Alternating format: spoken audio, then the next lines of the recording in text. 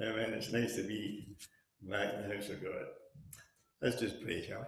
Father, we thank you, Lord, for the opportunity, Lord, of coming before you. We thank you, Lord, in your economy, Lord, you have ordained that we have a day set aside just to pursue you. So we ask, Lord, as we just set our minds and our hearts to be still in your presence, that we'd hear your voice, Lord. We thank you, Lord, that you're aware of our needs. And I just pray, Heavenly Father, Lord, that there'll be a word that meets our needs and touches our hearts. We come to you, Lord, and thank you, Lord, that we have such an invitation to draw near to you, to cast our care upon you, to rest in your presence.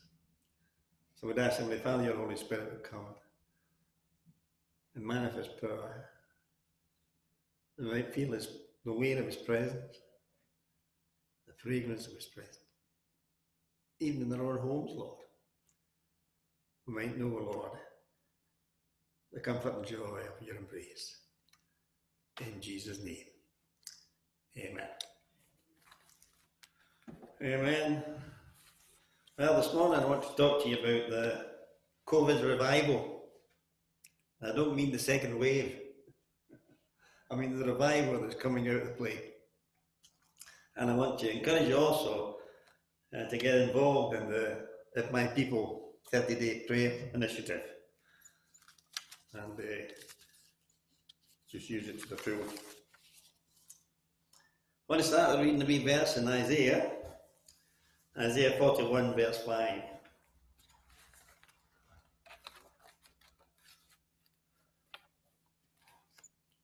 Sorry, Isaiah 24 verse 5.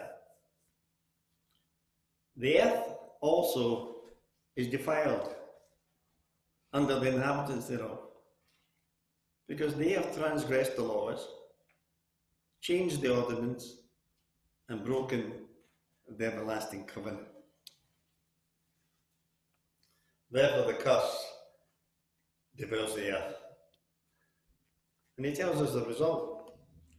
The whole earth languishes, everyone is affected. Priest to peasant, king, everyone. And their houses are shut up. Sounds a bit familiar, doesn't it? Ever since the world view changed from the creation to the Big Bang, from the spiritual to the secular, the church has been lamenting. This nation is under the judgment of God. And so we've seen. We have passed laws that disregard his word, have no respect for his laws or his ordinances or his divine order, and we've gone our own way. So whether you think, that the pandemic is the judgment of God, or whether God just allowed it, the fact is it's there. And God tells us how to deal with it. So let's look at, first of all, judgments. We get this idea, under the covenant of God with Israel, the covenant was very simple. We know God says, follow me, be faithful to me, and I'll bless you. I'll bless your basket. I'll bless your body. I'll bless your business. I'll bless you. But disobey, and you'll be cursed. Now we get the idea of God sitting on a throne and saying, take a curse, and throwing his thunderbolts at us. Well, not necessary that. It's just a need for just God to withdraw his hand and his care. And this fallen world will produce his own curses. God takes his hands off it. But judgment with God is always for benefit. In Exodus chapter 8, it tells us the reason for judgment is this. One, that I might demonstrate my power in signs and wonders. Two, that you might know that I am God. And three, that you might know that the earth is mine. And the fourth purpose was that I might gather my people together. So every time God judged his people, It was to redeem them, restore them, and bring them back. Way back in the time of the flood, God says the wickedness of the earth had got to such a thing. God says, enough, I've destroyed them. But Noah, it says, a righteous man found grace. And God restored, reached out and saved the righteous when he judged the earth. And when he saved Noah, he renewed covenant with him. He renewed covenant. And now he restored the right relationship. Then when you come to Israel and the covenant of Abraham, and God says to Abraham, your people will be in bondage 400 years. Then I will deliver them with a strong hand. And when the time comes, he comes to Moses, he says, Moses, I want you to deliver my people. And I'm going to send plagues upon Egypt and bring you out with a strong hand. And that's when he gave the purpose. The purpose of these plagues is that they might know I am God. I lay a foundation for their faith. They'll know I am God. They'll know the earth is mine. And I will gather my people out. So his judgment was to release his people and establish their faith. When you come to Sodom and Gomorrah, it says, the wickedness had reached up to me, God says. And I came down to see if it was so. And they couldn't find 10 righteous people in Sodom and Gomorrah. But he took out the saints. He took Lot and his family out. Gathered his people, even in judgment. And Jesus says to Tyre and Sidon, listen to this. If you don't repent, it'll be more tolerable for Sodom and Gomorrah than for you. What will be his assessment of our day today? Then you come to the plague in Egypt. God says, listen, the cry of my people has come up to me. The cry of my people have gone. God is aware of the circumstances. He's aware of the cry, and he always sends a deliverer. When the children of Israel were in exile in Babylon, and God was promised to bring back, God said, for 70 years, at the end of the 70 years, I'll bring you back. And when I bring you back, I'll be there. I'll be there. And when they come back, they rebuild the wall, and they re-established covenant relationship. They revived their faith. They rediscovered the law and sorted out their lives. Young Josiah, when he became king, after years of idolatry under Ahab and Jezebel, he discovered the word. He revived the word. He revived the sacrifices. He revived the worship. And the people solemnly redeclared their covenant with God. So when God judges, his end result is not destruction, but redemption. To bring us back. And that brings us to where we are. Well, if you think this, and what do you think then? Coronavirus, is God smiting us? Or whether he's just sitting back and allowing it? The fact is, it's there. We're in the midst of a pestilence. God tells us in 2 Chronicles how to deal with it. The book of Chronicles is quite interesting. Not many people like it, It kind of follows the book of Kings. The book of Kings is about the kings of Judah, but it parallels the kings of Israel. The book of Chronicles is about the kings of Israel, but it parallels the kings of Judah. So it gets a bit repetitive. It reminds me of the time you used to go to the pictures and you just get in, and if you went in the middle, you sat through it, take it back to the right, come in it, get your money's worth. You say, oh, this is about a minute, I better go out now, And when you're reading Chronicles, it's a bit like that. Oh, this is the bit, I've read this bit before. But one of the most famous verses in it, and it's known all around the world, is 7:14. If my people will humble themselves and cry. The If My People musical in the 70s, the Carol and Jimmy Owens, laid the foundation for the charismatic revival and ushered it in almost across the world. If you Google If My People, you get about 6 entries. If you go into the web, you'll get about 77 entries. If you go into YouTube, you'll get over 100. Various aspects on If My People Will Pray. So what is the credibility of this verse that's been chronicled? It comes from the incident of Solomon dedicating the temple. And he's crying to God, Lord, would you own this building? Will you put your name in it? And wherever your people are, whatever calamity they're in, war, pestilence, whatever, Lord, and they pray to this place, will you answer and deliver them? And the reality, God enters covenant. But he says yes. Yes.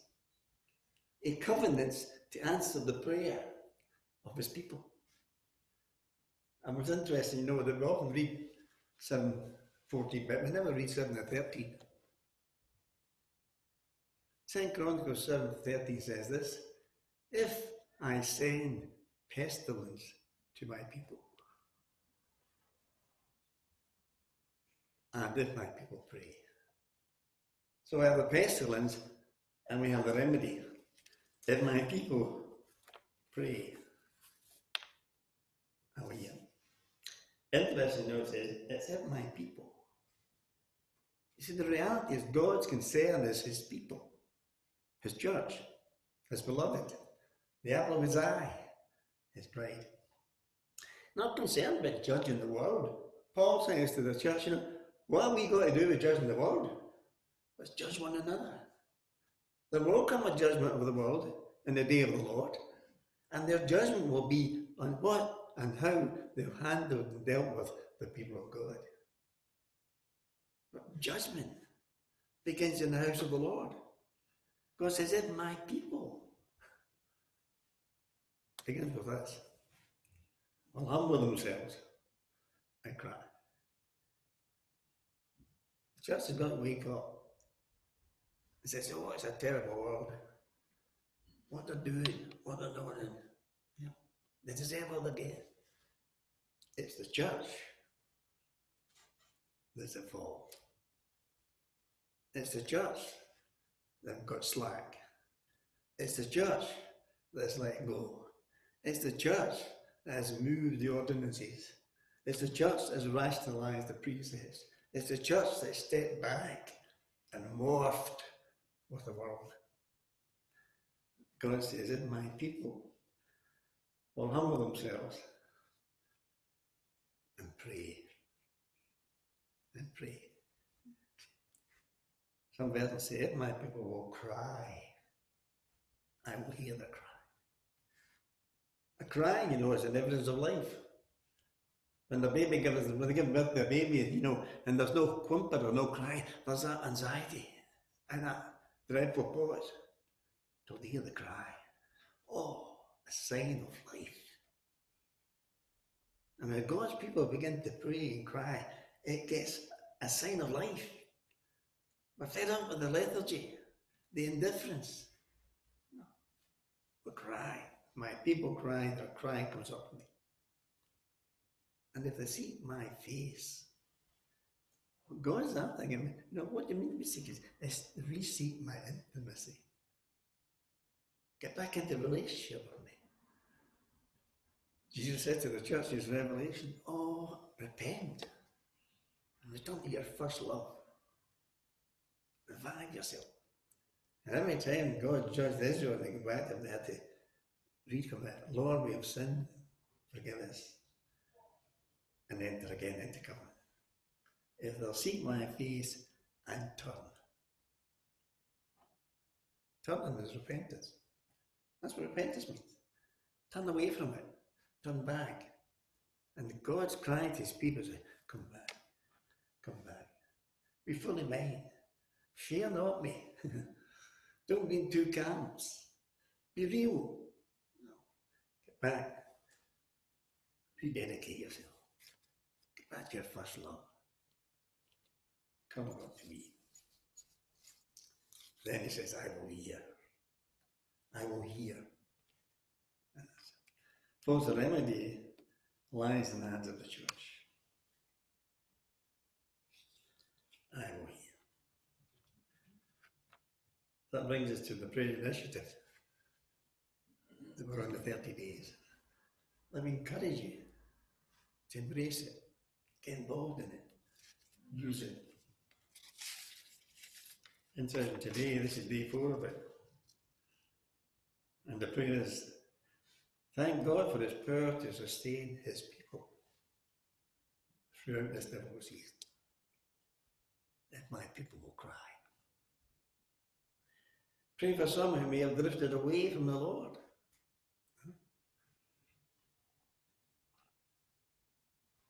And we're as zealous as we used to be. And we're as ardent as we used to be. As we're as careful to obey his word, that we're just, well, that was for that day. Things are different now. We accept things that are unacceptable in the Bible. Well, that's just our day. God changes not. We need to revive ourselves. Rededicate ourselves. And thirdly, it says, pray that your faith, your hope, and your love will grow exponentially through these trials. The Lord needs to see a people whose God is the Lord. The Lord needs to see our people in victory. The Lord needs to see us as a spectacle of his goodness. That's what it means to be his witness. God wants to take you and show the world what he does with the weak things. And bless you.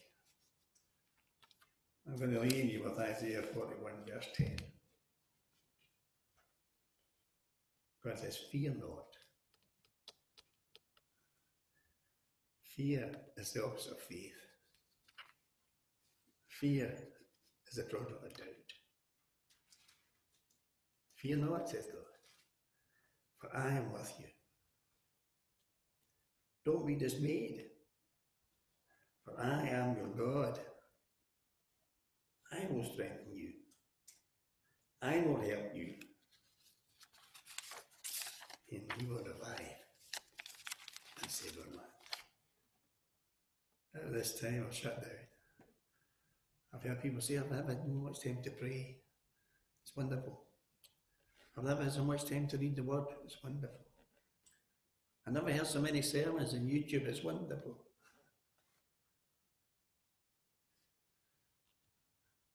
May it prove to be a time of retreat when it fires us up again. And our being flowing rivers of running water. When it sets the spark of fire in again. When the church rises up and opens the doors and shows forth the glory of God. Let's just pray. Father, we thank you, Lord, that your interest is in us. Thank you for your love and your concern. And we do pray humbly before you, Lord. Lament the weakness of our witness in the land. The weakness of our influence and our voice in the nation. And repent, Lord, for Father, the things that we've adopted and went along with and excused. And ask, O Lord, that you would come afresh upon us. Quicken us by the fullness of your Spirit, that we may walk worthy of you and declare your glory and see your wonders. In Jesus' name.